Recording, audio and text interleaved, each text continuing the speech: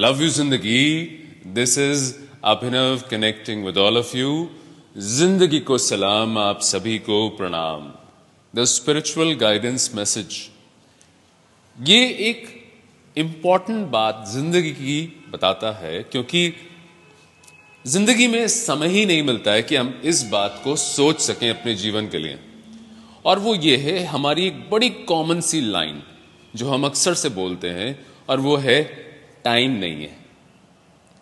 आपके फैमिली के लोग बोलते हैं अरे अपनी लाइफ को थोड़ा डिसिप्लिन कर लो, टाइम से खा लिया करो, टाइम से सो जाया करो, टाइम से उठ जाया करो, अपनी हेल्थ का ख्याल कर लो।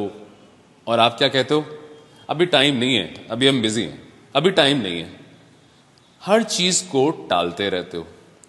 जिंदगी ने मौका दिया कि चलो कुछ फाइनेंशियल इन्वेस्टमेंट कर लो और अपनी लाइफ को सुधार लो, जाकर के कुछ फाइनेंशियल कुछ सेविंग्स कर लो। अगेन आपने कह दिया अरे अभी हमारे पास टाइम नहीं है, अभी हम बिजी हैं, टाइम नहीं है, टाइम नहीं है। ठीक है, चलो फिर कहीं आपको कोई स्पिरिचुअल एडवाइस मिलती है, लाइफ को सुधारने का मौका मिलता है, लाइफ को बेहतर करने का मौका मिलता है, और फिर आप कह देते हो टाइम नहीं है, टाइम नहीं है, अभी बिजी है, टाइम नहीं है।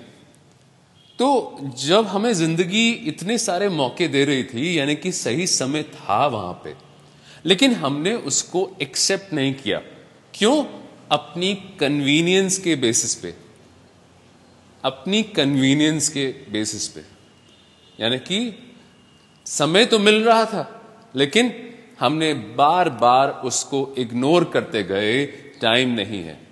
देखो ये जो बॉडी है, ये जो हमारी एनर्जीज है ना, वो एक लिमिटेड अमाउंट की एनर्जीज हैं। तभी कहते थे ना पुराने जमाने में कि अपनी हेल्थ का ख्याल रखो, टाइम से उठो, टाइम से सो, अपनी ऊर्जाओं का ख्याल रखो, उनको पॉजिटिव बनाए रखो। लेकिन हम उतना सोचते नहीं हैं, हम उन्हें खर्च करते रहते हैं।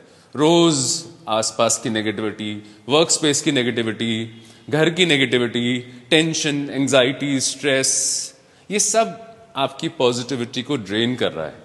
और पॉजिटिविटी के साथ साथ इससे जुड़ी हुई फिजिकल चीजों को भी ड्रेन कर रहा है। आपकी हेल्थ, आपकी बॉडी, ये सब भी कहीं ना कहीं एज के साथ साथ और ड्रेन हो रहे हैं।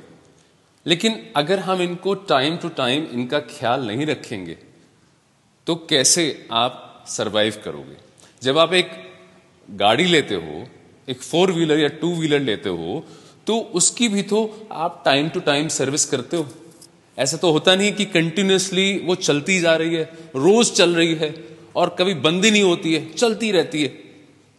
जब कुछ टाइमलाइन होता है तो 3 महीने में या 4 महीने में आप उसकी सर्विसिंग कराते हो, ऑयलिंग कराते हो, उसका टेक केयर करते हो, तभी तो वो लंबी चलती है।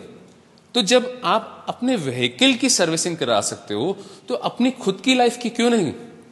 क्यों खुद की लाइफ को टेकन फॉर ग्रांटेड कर दिया है कि ना हेल्थ का ख्याल, ना लाइफ का ख्याल, जो सीखा समझा उसको यूज करने का भी समय नहीं मिला।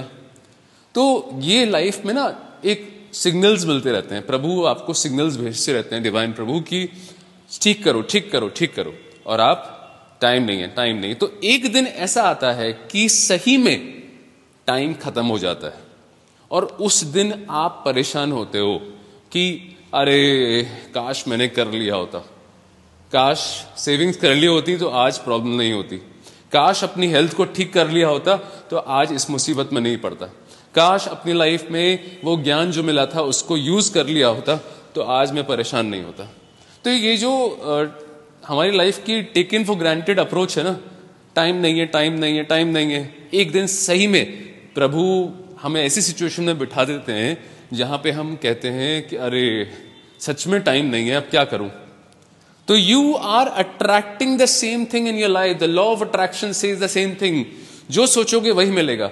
बार बार तुम अट्रैक्ट कर रहे हो, मैनिफेस्ट कर रहे हो, टाइम नहीं है। प्रभु ने ऐसी सिचुएशन में बिठा दिया जहां सही में टाइम नहीं है। हेल्थ में ऐसी जगह फंस गई जहां पे कोई कहे कि अब टाइम नहीं है। सेविंग्स में ऐसी जगह पहुंच गए कि अब कुछ कर नहीं सकते, टाइम नहीं है। लाइफ में, रिलेशनशिप्स में ऐसी जगह पहुंच गए जहां पे कि अब समय बचा ही नहीं है उसको सुधार करने के लिए।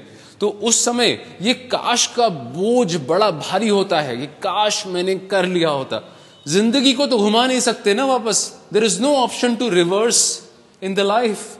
You can only move forward, but at every step you can be cautious of your karmas, your actions and your time management. Time management is very important. ये पल जो तुम्हारे पास हैं, इनको प्रायोरिटाइज करो कि कैसे इन पलों को तुम यूज कर सकते हो बेहतर तरीके से. समय बड़ा लिमिटेड है. हम अक्सर से इस समय को वेस्ट कर देते हैं किसी न किसी चीज में और बाद में पछताते हैं कि काश मैंने कर लिया होता.